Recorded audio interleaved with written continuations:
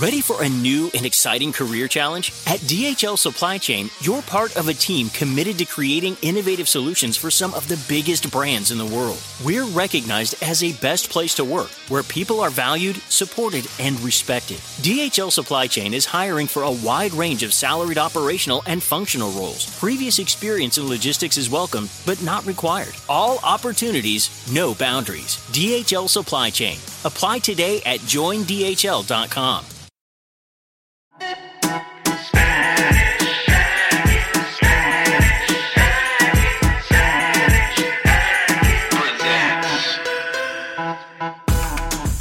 Oye, mi gente, we're Spanish Aquí presents. No one was going to bring us in, so I'm doing it for us. We got Raiza, we got Oscar. Carlitos is shooting the remake of Galaxy Quest. Galaxy Quest, you remember that movie? Sigourney Weaver is coming back. Yes, you heard it here. Yeah. Primero. Who's Carlos and playing? Her twin sister. Yep. Carlos is getting... Carlos in drag, pushing his range. Yeah, roles, of course, yes. Carlitos stealing the role of a woman. How dare you? Wow. Carlos really stealing all the best roles for white women. Yeah. Oh, Carlitos stealing all the white women roles. Carlitos way. Carlitos wants a way, and it says way or no way. Okay. We're not shady to anyone else when they're not here, are we? No. Maybe? Maybe we you know what? We can answer this later. Yeah, I don't know. That's a good question. I feel like I'm always here, so Right. It's true. real stable here for the dates of recording. When Oscar and I you weren't for like a bonus episodes. I think when Oscar and I did like Queer Corner, it felt like it's like two kids like running the asylum. Yeah. Really, truly. Yeah, people Truly. look, you need me there to ground you. Yeah, Who's the serious person? Not me. Yeah. We take turns, I think. We take turns grounding. Yeah. I have my silly days. What's up, boys? How you doing? It's getting hot. It's so summertime. hot. That's me. It's officially summertime. That's wild. Would you consider this a hashtag hot girl summer? I'm like, okay, so there's been so many posts about it's not hot girl summer. It's whatever your body is. Summer. Yeah, so people are very anti anybody saying that. So I'm going to say no. Why? Also, because here's the thing, but I think there's nothing wrong with saying hot girl summer because I just think all the girls are hot. What the fuck?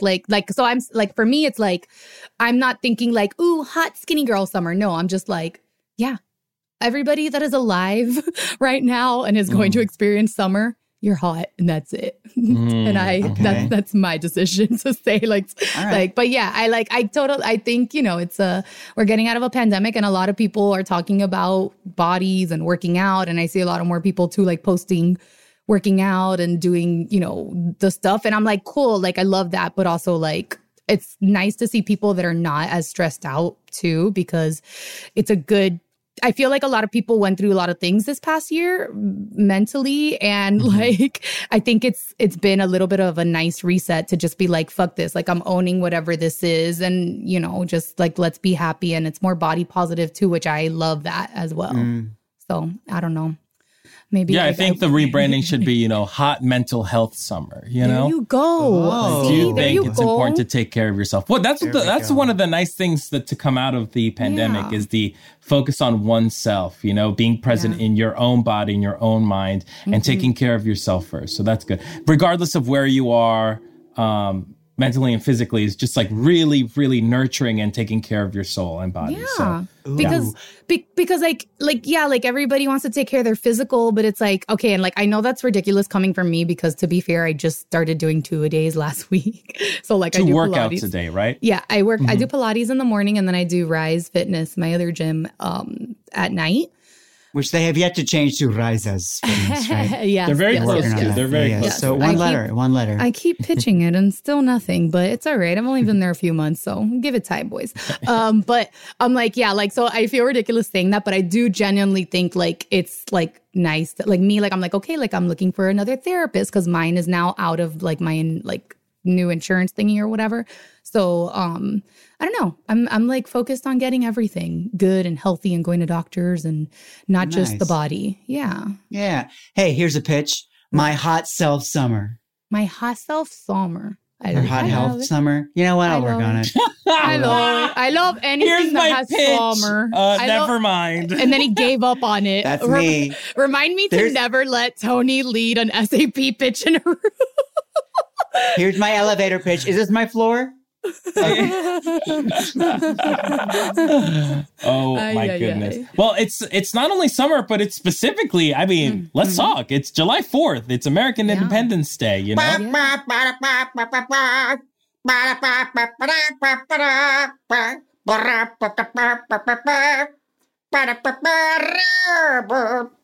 You know what that sounded like? That sounded like Gonzo's girlfriend, that chicken from the Muppet Show. I auditioned for that, and they're like, no. No. Oh. Carlos got it. Carlos got it. Oh, Carlitos. Stealing rolls from chickens. Stealing the chicken rolls too, going, yo. Wow. Yeah, so I love pollos. It's for we know. We know. Pollito. Sabrosito. I love when I got Oscar. Did you cover his face with his hands? Y'all are stupid. Y'all are so fucking stupid. Mira, okay, pues entonces. Sí, gobble, it's 4th of July. Yes, gobble, gobble, chirp, drip, drip, whatever. So we have a peek out today, right? It's a little 4th of July themed. Yeah, Oscar. you know, it's like customary to talk about our July 4th experiences, but I say, fuck that. No, this is Spanish Techie Presents. I'm curious because I don't know shit about Cuban Independence Day, Liberation Day. I don't even know what the correct terminology is. And you two are Cubanos, so I want to know, how do y'all celebrate your Independence Day? Do y'all have an Independence Day? I mean, I could talk about my Colombian Independence Day. I wish Carlos was here to talk about his Puerto Rican Independence Day. Yeah. So Independence Day for Cuba is October 10th. So they do have one. That's what it says. Here's the thing. I'm going to be honest. I was not raised learning this because it's okay. So we were really quickly just chatting about, you know, before the episode, and like you mentioned how I just was laughing when you mentioned Cuban Independence Day, because I'm like, it just feels so ironic saying Cuban Independence Day when it's not independent and it's still a communist country and there's still so many liberties that are not given to the people of Cuba. So like, I know that that's not what that Independence Day means, but like saying it out loud just feels ridiculous and not real. Tony, how do you? No, I agree with that. I wasn't raised with this either. And when we think of Cuban independence, we're thinking strictly of Spain, right? But both Raiza and I come from like exile backgrounds for our Cubans relatives, that it's such a mixed bag, right? Independence from the Castros would be nice, but Raul just stepped down, right? Historically, the end of this is the first time that somebody that is not a Castro in I believe it's over 60 years is now in charge. 60 years, you said? I believe it's 60. Because it was first Fidel, and then when they had no more footage of him walking back and forth in a sweatsuit, then they finally that's when they called it. There's no more footage. Bro, because do you remember that? Do you remember that time? Because here's the thing, I was living in Miami, and like, yo me acuerdo, like everybody, like they would go to Versalles in La Calle Ocho and La Carreta, and like, Fidel está muerto, like, you know, can't like fucking like, you know, all the Cubanos. And it's funny because like it was there were years that they would do that because it was always a fucking conspiracy theory, or that he had a bunch of twins, like, what do you call them, when they have like the lookalikes? Like clones? No, not clones, but like they have like literal, like they say that like about like Saddam Hussein, like that they all doubles. Like they were doubles, like lookalikes, Look, on purpose, because they're so wanted, like like by the world or whatever. They have so much hate and enemies, which they do, like, makes sense. They're terrible, evil people. So I just remember that time, how funny it was, like just so many years of just him going back and forth. They would never show footage of him other than in his like sweatpants outfit and like looking like a hot mess, just like barely walking, like so slow. Oh my God. God. But it felt so fake. But like, since it was Cuba, everybody just was like, oh yeah, they don't have this. They don't It's like, no, bro, you don't think the fucking Castros have a fucking big ass, I don't know, 100 and something big TV in their like place? Ay, por favor, listen. They're living the life. La otra gente are the ones that are not. But yeah, done with that rant. So that's so interesting because I mean, my question, anti-Castro, unapologetic. Yeah. Right. My question is like, so then what is celebrated on October 13th? I think sorry. October 10th. No, I was going to say 10th, sorry. Yeah, 10th. no, it's okay. It's just like a historical marker. I don't think looking at me like, what? I think it's just like a historical footnote, really, right? They do like parades. They used to. I don't really know if that's still in Cuba. Thing. Yeah, they would do like little like parades. Yeah, like or something. Because for Cuban, that's So let's talk about the day. It's when we became independent from the colonizers of Spain. Correct. Mm-hmm. So it's not like they're like the people in Cuba, like to them, it's like a big deal. It's, you know what I mean? It's not like it, because it's not talking about the US or like it's not talking about the people that are literally in Cuba imprisoned or like the like literal, like, you know, humans that can't leave the island without getting murdered or dying on the way there. So like, I think that's why they would maybe celebrate it a little bit, but it sounds a little more elitist. Maybe the like the elitist part of Cuba. Because, you know, they have that. It's you're either really, really, really fucking rich or you're poor. There's like no in between there. Like there really military, government, tourism. Yeah. So I'm sure they have like a dinner and like a thing and whatever. And, you know, I'm sure they're using the people's money and just, you know, having a nice time without them. Like, I don't know. That's what I imagine. What is celebrated in Miami then? Because both of y'all are from Miami. So that's not even an acknowledge for a lot of like... No. Oh, Not interesting. Yeah. Fidel's death. Yeah. Right? That was celebrated. And But it even feels weird celebrating that because it's kind of like, well, he died, but did it make a fucking difference? No, because Raul came on. Right. Even though he was, and God, I hate having to even say this, but like he was maybe slightly less evil than Fidel. But I think it's because of the times. No. I think it's because I don't think it was him. I mean, again, I don't know this motherfucker at all, but from what I know of reading and you know, like checking on, you know, Cuba and like seeing people post about it, like I do think that it's like he couldn't just be killing people militia style like him and Che, like Fidel and Che did, and him to you know before, because that's another thing. A lot of people, you know, love to praise Che Guevara, but Che Guevara wasn't a good guy. Che Guevara who's praising Che Guevara? Like, let's really talk about this for a second. White men are praising him and wearing like his college shirt. Students that don't know shit. No, I went up to a man in his 40s that did improv and is a white man, and I went up to him while he was wearing the shirt. You both know him.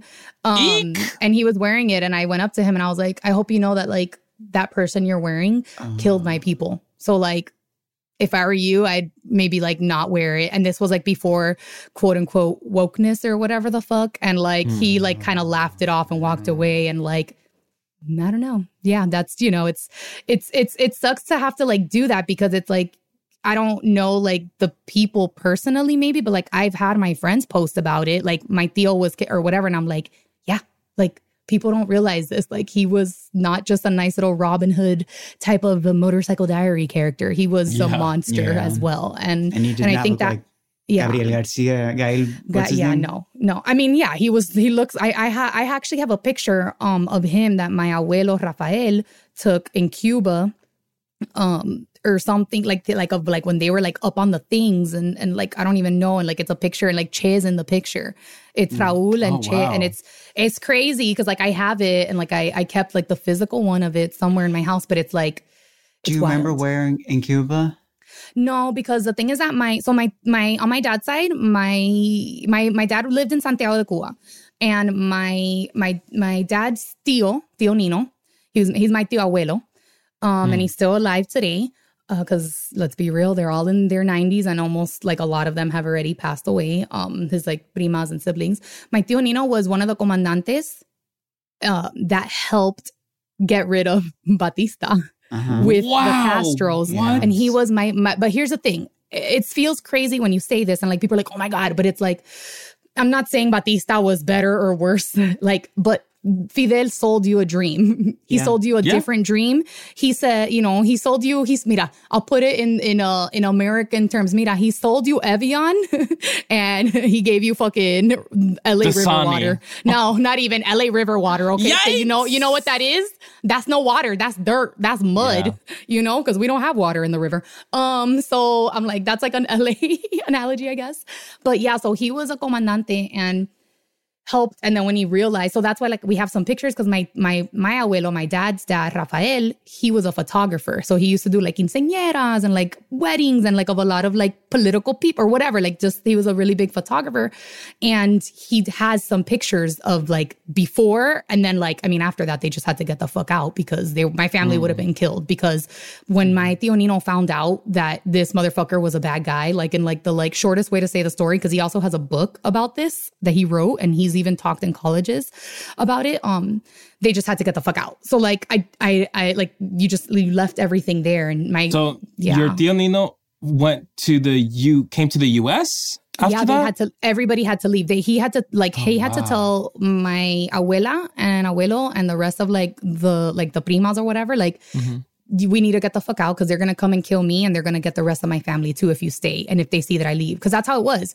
If us three are siblings, and we're in Cuba and I fucked up or whatever and like I'm talking against Fidel and the Castros and his regime and his communism, he's going to first he's gonna come and kill one of you guys and then kill me and then fucking, kill you in front of me. Or like, that's the kind of shit they would do. Like, I mean, even in Colombia, like that's the kind of shit that like fucking animalistic like shit that humans do where you're like, I don't even know. Like I watch this in movies or you hear these stories and I'm like, fuck, that's like, I can't even imagine just like being present in any of these situations. But anyways, I'm like, I got too a little dark and real here, but it's just, it sucks sometimes. I like want to talk about Cuba more in just regular social things, but it's hard to not get real about it and sad because it's, Yeah, no, of course. I mean, like this is the kind of stuff that happens in third world countries,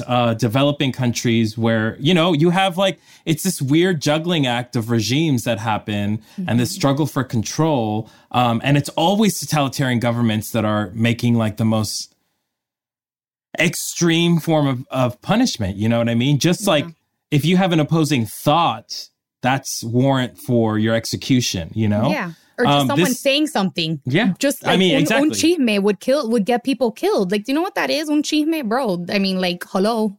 Like, Latinos love to gossip. What the fuck? Like, they can kill everybody. Yeah. Yeah. I mean, this isn't Latinx history, but there is a documentary called The Act of Killing. And it's about this guy who, like, murdered all of these people. It's such a bizarre... I can't recommend this documentary enough. Yeah. It's an Indonesian documentary about this. Tony, have you seen it? I've heard of it. I cannot watch it. It's a very difficult movie. I've read to about watch. it. It's wild, but it's about this guy who like executed all these people for exactly the same reasons why people would get killed in Colombia or like Cuba. And the way he talks about them is just like very proud, like prideful, sort of like, yeah, I did that. Like, it's this very bizarre thing. And like, that's how people who backed up Fidel's ideas, like, that's how, without any remorse, would just like commit these heinous acts because they felt like they were on the right side of history, you know? Mm-hmm. And it's, it's devastating. Yeah. But thank you, Raiza, for like being incredibly candid and talk. Because, like I don't really know a lot about Cuban history, and it's interesting to talk about that kind of stuff. Yeah. I'm like, it's weird because it's like I do feel a little far from it because I feel like we didn't like to talk about it. It's sad. Like my I don't like I get sad sometimes talking with my dad about it. Like I literally like right now like I even get like emotional just thinking about it because I'm like, fuck, like my dad's not gonna get to go back there, and like he's just not, and like like our like other people like him have that got like I want like it's gonna be soon to the point where like their age group like they're dying, like those people are dying or have died And like they live this like American dream, like hoping that one day they can go back and like just like fucking touch the soil of their fucking country.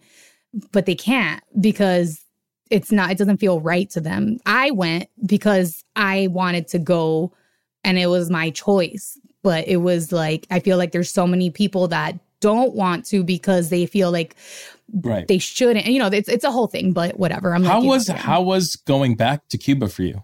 Going to Cuba? I like cried when I got there and when I left. And I don't know. I like brought back sand like in a Ziploc bag from there. It's weird. It's like you feel like you're bad because you're there, you know, like you feel like you're doing something bad. But like I did everything I could to like not give money to the government. So like, you know, I stayed in an Airbnb. Like I had like a local guia. Like paladeras, right? I went to the paladeras, like to eat. Like I went to like the local spots, not even the touristy spots, you know, and like supported. Yep. Yeah. Like I even went to the only CrossFit gym there. And like it was, I have videos and everything. It would be very on brand for you to find the CrossFit gym. I mean, listen, when I went, when I went, I told my guia, Humberto, who I've mentioned to you guys, I'm like, I'd love to have him on the pod. I should hit him up after this again. Last time I like still like WhatsApp with him and he lives in Cuba. He's been in Spain though for a little bit because he has like some type of like thing where he's able, like there's some people, certain things you could get visas and shit, but like they're super hardcore. Yeah. I was like, mira, yo quiero hacer tres cosas. I was like, I wanted to do 3 things. I was like, I want to do a photo shoot because it was my sister's 40th birthday. Like that was like whatever. It was just me and her, Danya. I was like, we want to do a photo shoot. I want to do a photo shoot. 1. Number 2, I need to do CrossFit. So find me the CrossFit. These are the priorities, Melia. Yes. Yeah. Okay. And number 3, I want to see a bruja. So I did all 3. You saw a bruja. Yeah. And how was that experience? Well, you know, I can't talk about it, but what? Yeah, it was. All I have to say is, it was legit. It was. Yeah. You talked about it off a little bit off. Yeah. I'm like, yeah. So, but yeah. Sorry, I'm like, I feel like I've hogged this whole pika. No, I'm just curious. I mean, Tony, you're from Cuba. Born here. Yes, my father came from Cuba. Mm-hmm. But have you been back to Cuba? Yeah, a few times. We used to go when I was a kid. We would see relatives there, and I went. Good Lord, 20 years ago. My direct relatives, they've all passed away there now. But I'm looking to go very soon, as soon as this year, because I got to work on a documentary about drag queens in Cuba, and I was supposed to go there last year, but now we might to go to Santa Clara. Wow. And yeah, so I've always ever been to see relatives there, and it's very like sad now to think that they've all gone now. They've all passed. My grandparents never left. My dad's brother, they stayed. It's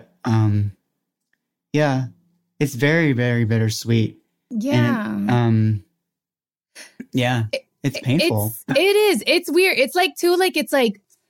It sucks because I feel like there's a lot of Cubans that are in America, and I'm going to say it as a fucking Cuban that lives in America and was born in the United States of America. And there's a lot of Cubans that come here or like are born here after like a generation or 2. And like, they're so fucking like selfish and don't give a fuck about like where they came from for real, like, you know, like where their people came from. And it sucks because I feel like it gives us sometimes a little bit of a bad name. And I know that everybody also hates on Cubans because we're known for being conservative and Republican, usually when it comes to voting. And I know that sucks and that's terrible. But also like, I think like, even like I've gotten hate from like other Latinx people. And it's like, I'm not that type of Cuban, 1. And number 2, like, also, like, it's like I can't control, like, you know, like Raiza cannot control what Republican conservative Cubans are doing. Like, also their decisions and what they do is not the same because in the end of the day, there's a bunch of conservative Republican Mexicans. There's a bunch of conservative Republican Colombians. There's a bunch of conservative Republican, but there's everything. There's everything. There's generational. There's like what job categories. And I think we mentioned this. This might not have been on the podcast, but we did talk about the idea of the psychology of some, I'm not generalizing here, of some conservative Cubans being like, well, I want to stay the fuck away from communism. And in their mind, the idea of a leftist or even anything left-leaning, socialist, anything that even feels exactly is like so triggering for them. I'm not by any means not excusing that train of thinking, but that is a legitimate way of thinking for a lot of Cuban Republicans. And these are Cuban Republicans that don't believe in therapy. So you think they're going to go and talk to somebody about it? No. Ellos se van a quedar en ese mente toda su vida y se van a morir así. And you know what? In the end of the day, like, it's just like, it sucks, but like, it really is what it is. What's beautiful now is when I see people in Miami that come from Republican parents and they are so liberal, they're so outspoken with like the opposite, and they don't give a fuck, and they're respectful about it, and they're professional, and it's really beautiful to see. Now, do I have friends that I was friends with, but are like such Trumpies that I stopped being friends with? I've said it before. Yeah, 100%. They still follow me on Instagram and look at my stuff, and they can read every single thing that I post about saying that Trump is a fucking scumbag y me vale, because that's my opinion. And I think that, like, you know, especially as a Cuban that is against it, I need to talk about it even more sometimes, because we aren't, maybe some of us are scared because maybe you know, you don't want to get your family mad or whatever that is. And, you know, I've had those conversations with those people too. And they're like, yeah, I'm a Democrat. I voted for Bernie or whatever it is. But they're like, but you know, like, yo no le digo a mi abuela. And I'm like, bro, on the DL. Yeah. What? Like, what the fuck? But yeah, I don't know. It's, I'm like, we can have hours and hours of this conversation. I feel like I've talked about it too a lot. Well, the Cuban Independence War lasted 3 years. There you go. I love to drag it on. Colombian. What about Colombian independence? Oh, Colombian Independence Day is on July 20th. So it's on the same month as the American Independence Day. And that is very similar to a lot of South American countries' independence from the colonizers of Spain.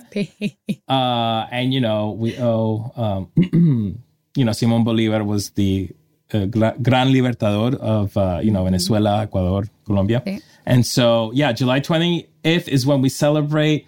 You know, I was born in Colombia, and we did celebrate it in Colombia. And when I came to this country, I lived in Queens in New York, and I didn't live in Jackson Heights, but there is a heavy Colombian population in Jackson Heights that did celebrate Colombian Independence Day, known as 20 de Julio in Colombia. Yeah, people would party in Jackson Heights. We would have parades in Flushing, Queens.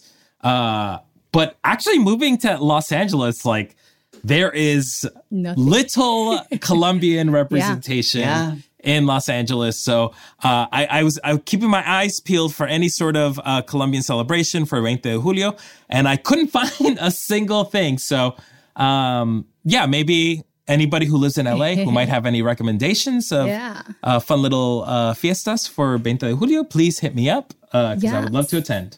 You know what, Oscar? Sometimes you have to be the cambio you want to see. Oh, yes, open your own restaurant and do a whole thing. Yes, I'm going to change my career as well.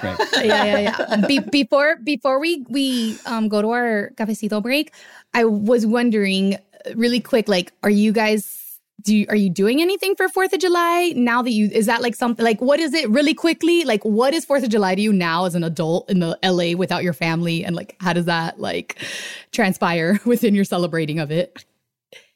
It's a time to party. Yeah. I mean, it's an interesting question. Yeah. I mean, because like when it comes to, besides like the barbecues and the cookouts that happen on July 4th, are people really celebrating American Independence Day? Really? That's, you know what I mean? And no, we're not celebrating our independence from the British colonialists at all, you know? No. We're not hanging Paul Revere, you know, chains around the house or anything like that.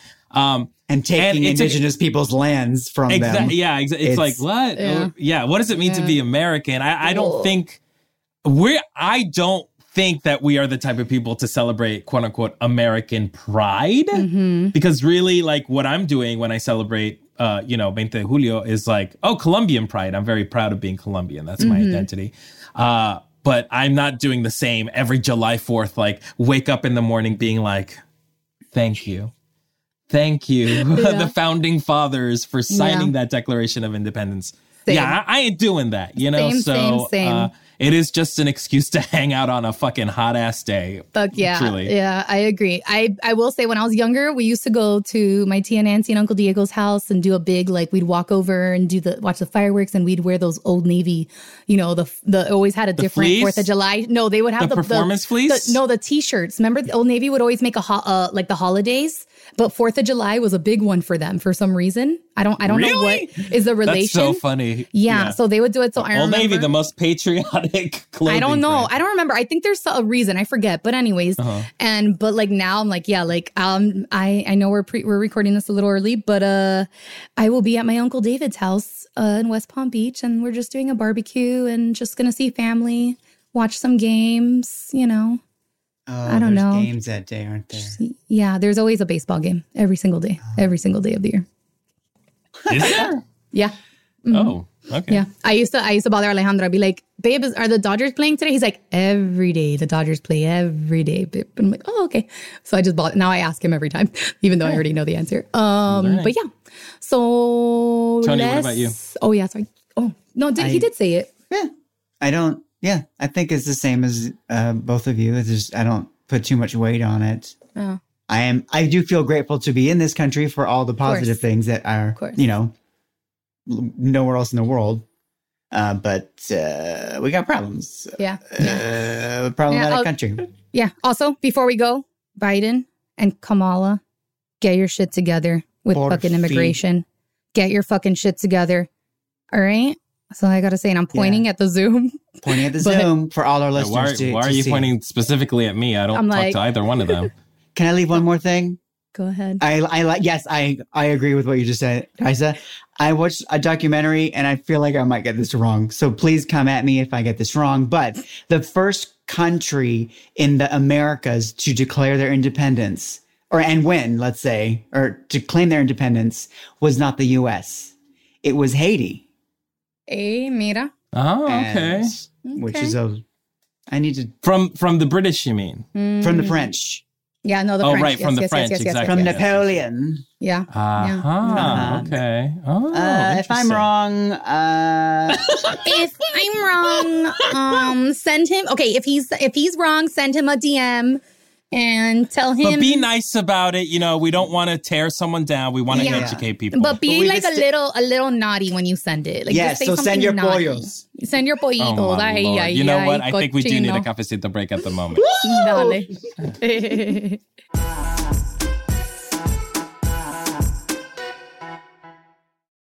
Ready for a new and exciting career challenge? At DHL Supply Chain, you're part of a team committed to creating innovative solutions for some of the biggest brands in the world. We're recognized as a best place to work, where people are valued, supported, and respected. DHL Supply Chain is hiring for a wide range of salaried operational and functional roles. Previous experience in logistics is welcome, but not required. All opportunities, no boundaries. DHL Supply Chain. Apply today at joindhl.com. Life is a highway, and on it there will be many chicken sandwiches. But there's only one McCrispy. So go ahead and hit the turn signal if you know about this juicy gem of a detour.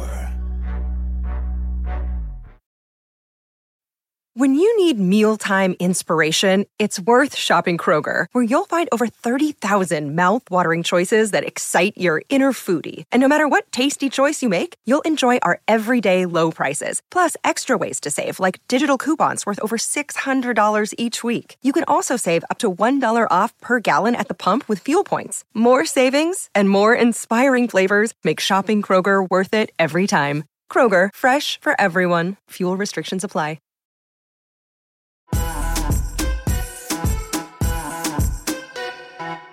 Slurp, slurp, slurp, mi gente. We are back from a cafecito break, and oh my God, I cannot even express to you how excited we are to finally have this guest today. You know her, you love her as the co-creator, co-star with Jessica St. Clair of Best Friends Forever. You've seen her in 1 million things, from Veep, Curb Your Enthusiasm, Lady Dynamite, Excuse Me, Adventure Time. Also, by the way, a soon-to-be-released HBO Max series starring our own Oscar Montoya. Hey! We not only love her for her comedic brilliance, but I am so lucky to call her a very dear, dear friend. Beautiful inside and out, Lennon Gwendolyn Parr. Hey, that was the most beautiful intro. He still forgot to bring out the mugs. Oh, that's the right. mugs. I'm drinking Tony. my cafecito from my mug that Lennon gave me. It says not today, so I took it literally. Not today. Okay. Not today. Not today. Lennon. Not today. After 30 minutes of introductions, how are you? Yeah. I loved it. I'm going to frame that. I'm going to frame it. Thank you so much. It's so wonderful to be here. I love this podcast. I've been listening to it and I love it. Yeah. Yay, thank you. we love you and we love your podcast, plural. Oh yeah. We were just talking about Womp It Up that not many people, or maybe everyone does, know that you're the DJ of Womp It Up, right? Oh yeah, that's really important for everyone very to important. understand. Yeah. Well, I'm here to bring up things and maybe not everyone. Yeah, on the serialized, like very character driven. So if you didn't start at day one, don't even bother joining. Womp It Up. It's a podcast I do with Jessica St. Clair, my frequent co-conspirator. And it was a spinoff of characters from comedy Bang Bang, Scott Aukerman. And and it's insane. And we took a full year off and now we just started doing like it's just so fun. And we were like, it feels joyful. We're only going to do things that give us joy right now because everything else is a disaster. So like live in your joy. So we were like, let's do it. And we're doing it. Yes. So I have a question. Yeah. Which I've actually always wondered. How long have you and Jessica been like besties? Because I obviously I knew you from UCB stuff, but then I remember when Best Friends Forever came on, I was like, this show, which I'm sure so many people tell you, I was like, this is me and my best playing friend. house, please. Yeah. Oh no, but best friends, really I would watch that and I was like, oh my God, this is me and my best friend Vix. All that, so many moments and just the back and forth. I was able to really relate to the characters. Yeah. And I was like, I wonder how long they've been friends. So how did you guys meet? What's the story on that? Well, we actually became best friends while writing about best friendship, if you can believe that. So we weren't best friends to start. We had both come up through the UCB. So when we got together to come up with an idea for a TV show, we had the same manager. And I know Jess was actively looking for a woman to collaborate with, and I didn't know which end was up, to be honest. And so we just went to a diner and started brainstorming ideas, and we were rolling on the floor, covered in turkey chili. So, and it was just sort of easy. And you were banned from the restaurant. It closed. That one closed. They had to close it down because of health code violations. But it was so easy. And we had both been feeling this absence of real women on television.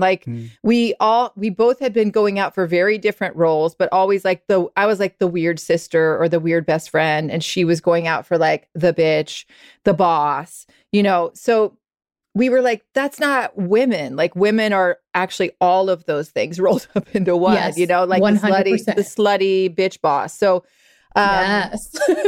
so we decided to write for ourselves because we felt and that's similar to what I did with my one woman show at UCB in New York. I was like, nobody knows the insanity that is in my head and nobody better to write for me than me. So put it up and see what happens. It's terrifying because it's you. It's fully you. It's your voice, And with Best Friends Forever, it was just it continued to be against all odds, because nobody knew who we were. And we wrote this pilot and then it got picked up and then the network executives changed, which is always a bad sign. Mm-hmm. And then we did a table read for the new president with Chris Pratt and Jake Johnson in our table read. Wow. They were just doing us solids, basically. Yeah.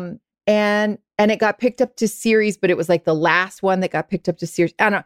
It was sort of this insane combination of elements that got it to actually being made. Mm. But Jess and I, that was kind of our origin story. And then as we wrote Best Friendship and we're spending all this time together and finishing each other's sentences, we went through life together and we fell in real friend love with each other. You went method. Aww. Yeah, and so that was kind of from the outside in, as opposed to the other way around. We're best friends. Let's work together, and then you end up like not being friends anymore, which is usually what happens. Yeah, honestly, when friends collaborate. True. So, yeah, it worked out. And then we went on to do Playing House and all this other crazy shit together. So, awesome. yeah, it's so great to see like the tremendous fan love for Playing House and Best Friends Forever.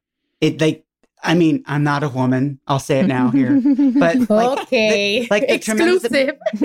No, but like Riza, you were saying, like the tremendous appeal of female friendships, and I'm gonna say for gay men at least, like there's that attraction too of like new families or chosen families. Let's say, yes, totally. Especially with Playing House, that's a factor there. I have a theory about your comedy sensibility. I'm interested. To contrast against Jessica, I think I told you this before. So, I don't think, when you started performing, you did not start out seeking comedy, right? You were a dramatic actress to start. Well, Len, come on. You wanted to be Meryl Streep, right? Just humor him, Len. Please. I doesn't want to be Meryl Streep. For the sake of this theory. Of course. No, of course. Like I went to college for theater, and with an R-E, not an E-R. That's right. But I just kept getting cast, and in high school too, as like the comedic one. And I was like, really? Like furious. Like I am capable of so much more than this, but yeah. So I do have like a foundation of like theatrical, like drama acting. Okay. And I auditioned for all those grad schools, like go to theater for grad school for theater. Like where'd you everywhere? Oh, I didn't. Oh, you didn't? Oh, okay.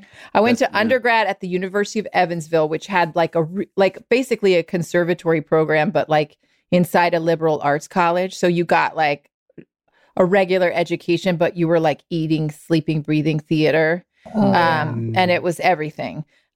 When I went to visit, it was like the best performance I'd ever seen, like the best production I'd ever seen. And I was like, I didn't have a good time that weekend. Like it was a disaster.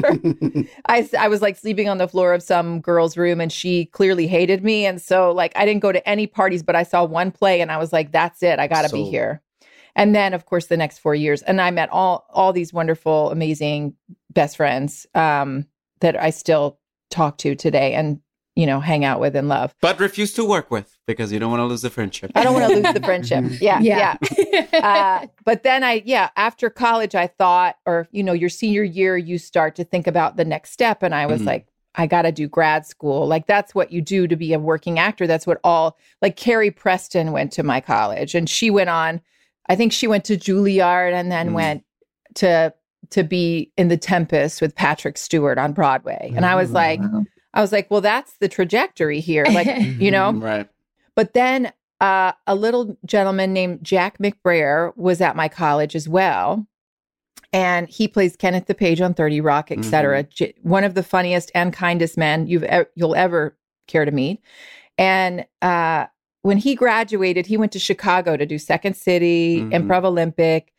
And I saw that and I saw how much joy it gave him. And one summer I lived in Chicago and he was like, I think you should do this. I think you should think about doing improv. You'd be really good at it. And so that kind of festered in the back of my mind for a while, but I still didn't do it. I tried to get into like Juilliard and all of these amazing colleges. And they all said, no, thank you, which was actually a gift because I ended up taking a break after college and doing Teach for America, where I went to rural Mississippi and taught high school French for 2 years. Oh, wow. And then with the strength of the gods, after having taught high school for 2 years, I moved to New York and I was like, bring it on. Because you got nothing on me. I just was teaching high school, you little bitches. Yeah. So like, what do you want? What do you want? Like, what do you want me to be? Like, I could walk in. I was so fearless. I was just like so fearless after that experience. And it was just what I needed because I was before that, I was like a little soft baby, you know? Yeah. Oh my gosh, I love this because I could just imagine you like walking into like auditions. Yeah, I mean, like, I still look like a tiny, like a tiny girl child. Like I didn't look like an adult until I was fully 35. But like I would walk in with the confidence. Like one time, I swear to God, this is the most insane story. So I played percussion all through middle and high school, and I was in the marching band, and I wear it like a very proud badge because I was a motherfucking snare drummer, right? So I am auditioning for grad schools and summer stock, and we do this like big audition, and Blue Man Group is there, and they've never had a woman on their show, in their show. Oh. And I was like, I'm a drummer, and one of the guys in my class got called back, and I was like, what room is that? In the hotel where they're doing callbacks. He's like, it's 236. And I was like, all right. And I'm going to shave my head and I'm going to come over. I'm there, bitches. So I just went up to the door and I knock, and I walk in and he sees me in my Express sweater suit and like, like full length black skirt and mules. Thank you very much. And is like for a moment, like, who are you? And I'm like, I think you might have missed me. I'm actually a drummer, and I think you might have. And then he realized I had on 3-inch heels, which makes me the appropriate height for a Blue Man because they all have to be the same height, like the Rockettes. Mm-hmm. You have to be at least 5'10", and I'm 5'8.5". So with the heels, I was 5'10", but I wasn't tall enough to be a Blue Man. But then that guy and I became good friends. Is he still a Blue Man? No, he wasn't a Blue Man. He was like an artistic director of the Blue Man Group. Anyway, that was the kind of like balls I was walking around with, like underneath my Express like sweater. After teaching high school? Yeah, this was right before I went to Mississippi. Yeah. This was when everybody was saying no thank you. I wanted to ask earlier, but we kind of moved on. But like, what was that point of reconciliation? Because I know what it feels like to feel like, oh, I'm going to college and I have to do this, and this is the trajectory. And for a lot of, especially for comedians, it's like we have to have the JFL or we have to have this thing. And at some point, we're like, we don't. So how was that transition? Honestly, you don't have to have any of that. Like, you don't really need any of the things that they say you need.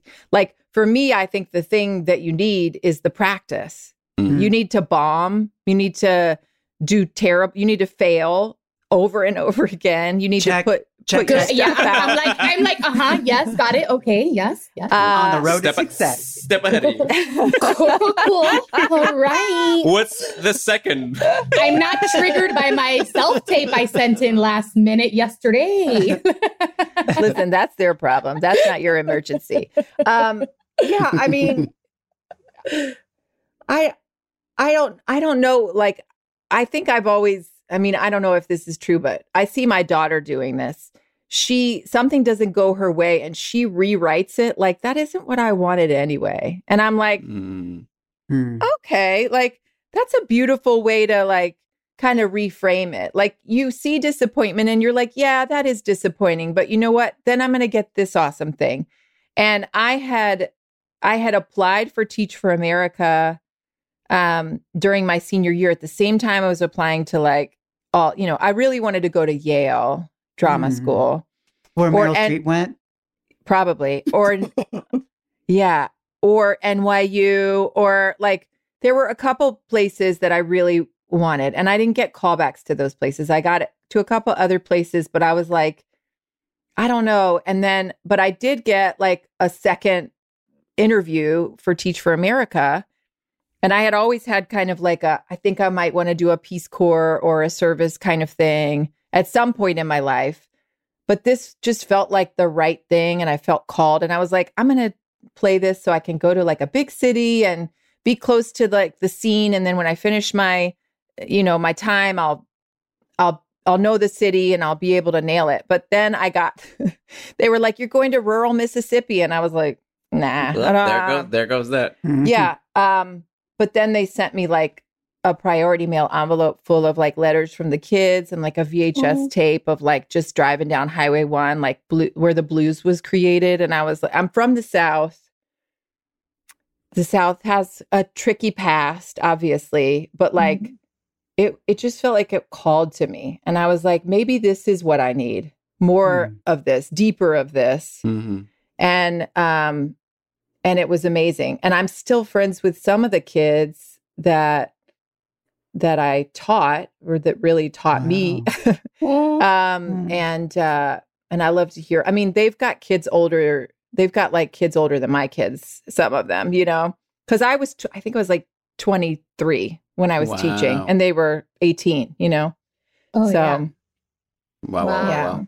Also, like you saying, like auditioning for all these theater schools and stuff, like that's so hard. Like, I think so many people, like they think like, you know, I mean, not to say that being an actor is at the same like level as a doctor, but it's kind of like, it's very similar. Like I've had this conversation with my little sister who's in med school, and I'm just like so many people, they just like apply to so many of these places. And then it's like, sometimes nobody says yes. And then sometimes like, it's just that one. And like, that's just, it is what it is. And that's like what was meant to happen. But I totally feel you on that, like auditioning for, I mean, applying for all those schools, because it's really hard. It's very, very hard. I think people think going to an acting school is super chill and easy, but no, I mean, it's like so competitive. Everything is competitive. And you're so also competitive. It's all about ego, because it's you. Like, it's not, you know, it's not your skill. I mean, it is kind of your skill, but like being an actor, it's so connected to you as yourself. Yeah. So like, how do you separate like that piece of like, they don't want me? Yeah. You know, how do you separate that out? And that's something I didn't learn until, I mean, I still have that, I still struggle with that. But like when I got on the other side of it as an EP, and I was on the other side of the casting table, it really took some of the pressure off for when I auditioned, because I was like, literally we're casting this on an iPhone in between a take. And like, this person is the funniest, but they're not the right size or you know what I mean? Like there's so many weird things that we need specifically that has nothing to do with whether or not you're you're the right. You're good enough. Yeah, exactly. Yeah, absolutely. Sometimes, it has nothing to do with or like you'll go, you know, after an audition and you're like when we used to do them live and you didn't self-tape and spend 2 hours getting it perfect, but then it's still not even perfect.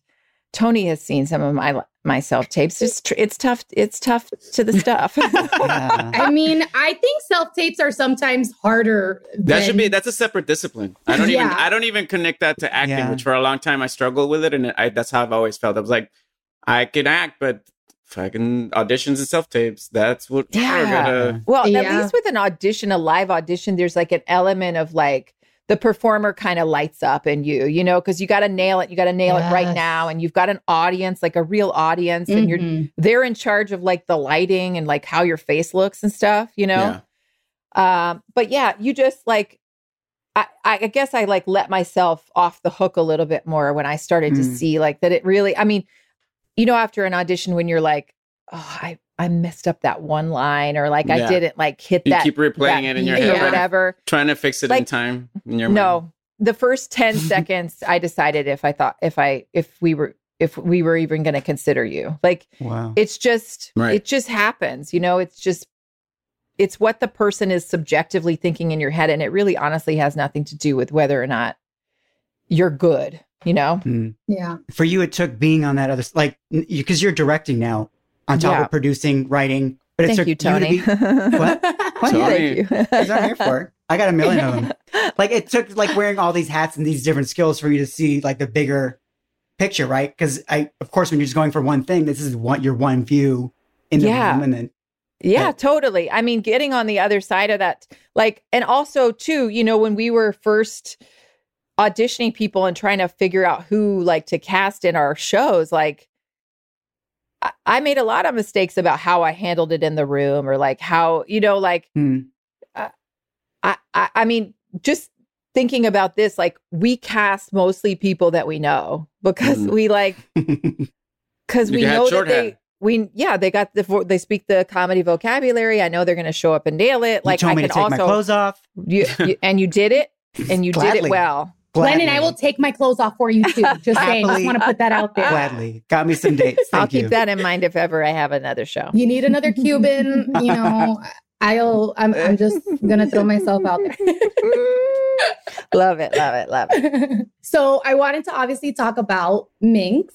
It sounds so exciting. It's one of the pilots that so many people had been raving about for such a long time. And I was wondering, like, how was that experience auditioning? Obviously, Oscar is also going to be in it. So even like, it's you, Oscar, and I know Jess too, who's a UCB gal as well. It's so stacked. And how was the audition process, especially like during a pandemic, like to book such an amazing, huge show? Yeah, well, first of all, I read the pilot and I loved it. So that was like a no-brainer. I was like, oh, this would be good. And it's you think about like, I thought about like, well, I was just on this ABC amazing show, Bless This Mess, that had farm animals. Like, this is a real departure, the 70s world of porn. Like, So I'm listening. And then I did essentially, I put myself on tape. My husband helped me. I happened to have a 70s suit that I threw on, and I just did my version of it. I was like, this is how I would do it if I got this part. This is what I would bring to it, how I would make it funny. Like, I don't know what you want necessarily, but I think you got to take. Yeah. So, and then I found out that they liked me and that they wanted me to test. And I was like, so what is that? Testing in the pandemic, right? Just from the first self-tape? Mm-hmm. Yeah. Okay. Yes, Lennon. Look at all these hurdles you just jumped over. Yeah. All right. I'm taking notes. It's a tape. Like, they're not. Yeah. And then that was it. I didn't audition again. That audition that I did in my living room was my audition for the producers, was my audition for the studio, was my audition for the network. And they all said yes. We like her. And then. Wait, did you test with a video? Or did you test in a Zoom in front of everybody live? It was all, they just watched my audition that I did in my living room that one time. Well, kids, the important thing to remember is that that's not what usually happens. Yeah. And please don't ever believe it. Let me live this life.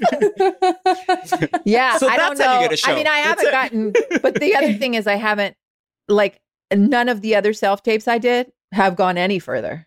Right. And I helped you with those, some of those, right? Yes. So the moral here is that your husband is better at getting you the job. He's got a deeper voice. That feels right. That feels like you don't get any, or you don't get called back, and then you just get a show. That feels like that averages out. Yeah. Anyway, he's a Dominicano, so he's got this beautiful, handsome voice, and he's just like on the other side, and I'm like, you're doing great. You're doing great. Yes. He keeps telling me that he wants to get cast off it. He's like, one day somebody's going to be like, but wait, who's that guy? Who's that guy in the back? Oh, that's going to happen. Your performance was fine, but who's reading? He did do a part on Bless This Mess. There's an episode where my character kind of goes wild on a girls' weekend in Omaha. And I randomly kiss a stranger. And Lake, who and Liz, who were the showrun, co-creators and showrunners and everything, were like, would your husband do this? That way you don't have to kiss a random dude. And I was like, first of all, I was like, no, because he's so shy. But he's also very handsome. So I was like, well, and then I was like, well, I can't speak for him. Let me ask. And then he said yes. And then I really got worried because then I was worried about them and him and all this stuff, but he nailed it. And I requested that he be placed in a bolo tie and cowboy boots, and it worked out. It worked out. Yeah. Then you ran with it. She's like, and I want him to look like this. Yeah. And they called the character in the script was just called Dashing Man. And now his work colleagues, they call him Dash. Dash? That feels appropriate. That feels appropriate. It's pretty cute. That's such a cute story. I love that. Imagine how many significant others have had to help. With self-tape. I've had my boyfriend from home, at his house, just get on Zoom 10 times already. Or FaceTime. Yeah. Yeah. And my little brother, just so many random people, my sister, that's all these people that have nothing to do with entertainment. Cause I'm just because I'm I feel annoying asking my other actor friends again for the whatever time. And, or asking my roommate because it's for whatever reason, I feel like I've done it, so many times. I'm I don't want to annoy you. I'm so sorry. I'll ask my dad. And it's this Cuban 78-year-old man in the background, Jess, do you want the ice cream or whatever it is, like his line, and it sounds crazy, but I'm like, this might help me. But it makes you look good. It makes you look good. I'm like, it might help me. They're gonna be like, can we who's that guy? Really so roast you roast. Yeah.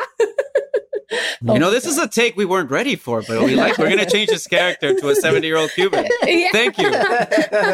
Could you really worked in the scene. This is my line or yours? Yeah. No? Oh, wow. That would be my life.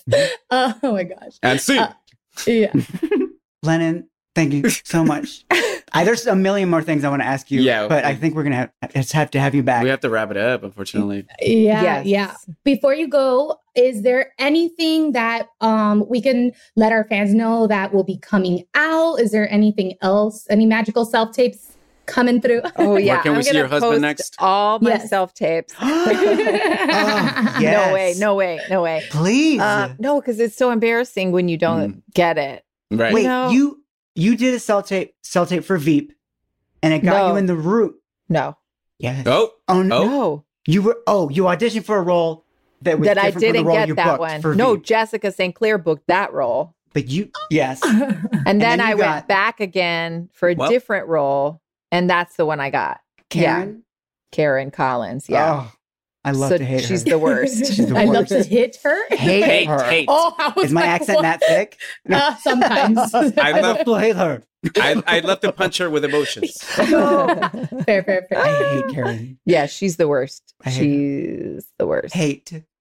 I know we have Minx coming out, but is there anything else? Oh yeah, the podcast as well. Sure. I do this podcast. It's called Womp It Up. It's on Earwolf or Stitcher. Like, there's a ton of episodes from you gotta watch the first one past. Yeah, for which you are the DJ, uncredited. I do DJ it, but I take credit fully the whole time. Oh, okay, good. You should do like recap episodes per like year or season, so people can just do like a refresher. Time on. I don't think that would take so long. And honestly, it doesn't ever track like what happened the last time. Who knows? Anyway, people just jump in when they jump in. Yeah, it's just joyful. So if you want to hear that dulcet tones in your ear holes, go for it. And Jess and I have been we're writing a feature right now. We wrote a feature the last 2 years for Gina Rodriguez for Universal. That's so we're hoping, fingers crossed, that something will happen with that. It's so good. I mean, that's it. I'm on Twitter and Instagram at Lennon Parham, and I always post what I'm up to there. Mm-hmm. Yay, yes. Oh, wait. Oh my goodness. Who do we have? Just to say goodbye. You got here just on time. We were literally saying bye-bye, Oscarito, but say hi. Hi, Lennon. Hi. All right, get out of here. We're going to finish.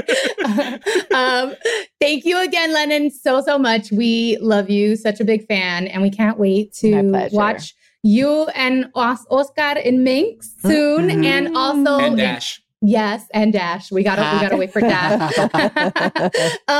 Everyone, you guys can also follow us at Spanish Aquí Presents on IG. You can follow us on Twitter at Spanish Aquí. And you can follow me at Raiza Licea on Instagram and Twitter. And you can follow me on Instagram at Of Course It's Carlos. And you can follow me and ask me any questions, anything that I said in the episode at Ozzymo, OZZYMO on Instagram and Twitter. You can follow me at pleasehelpmewithmyselftape.com. I need so much help. Just kidding. I'm at the Tony Rodrigue on IG and Twitter. And check out Spanish Aquí Presents on Apple Podcasts, Stitcher, Pandora, the Sirius XM app, or wherever you listen. And please leave us a review on Apple Podcasts. It helps more people find out about the show. Lennon Parham, we love you so much. Thank you for being here. Love you guys too. Thank you so much.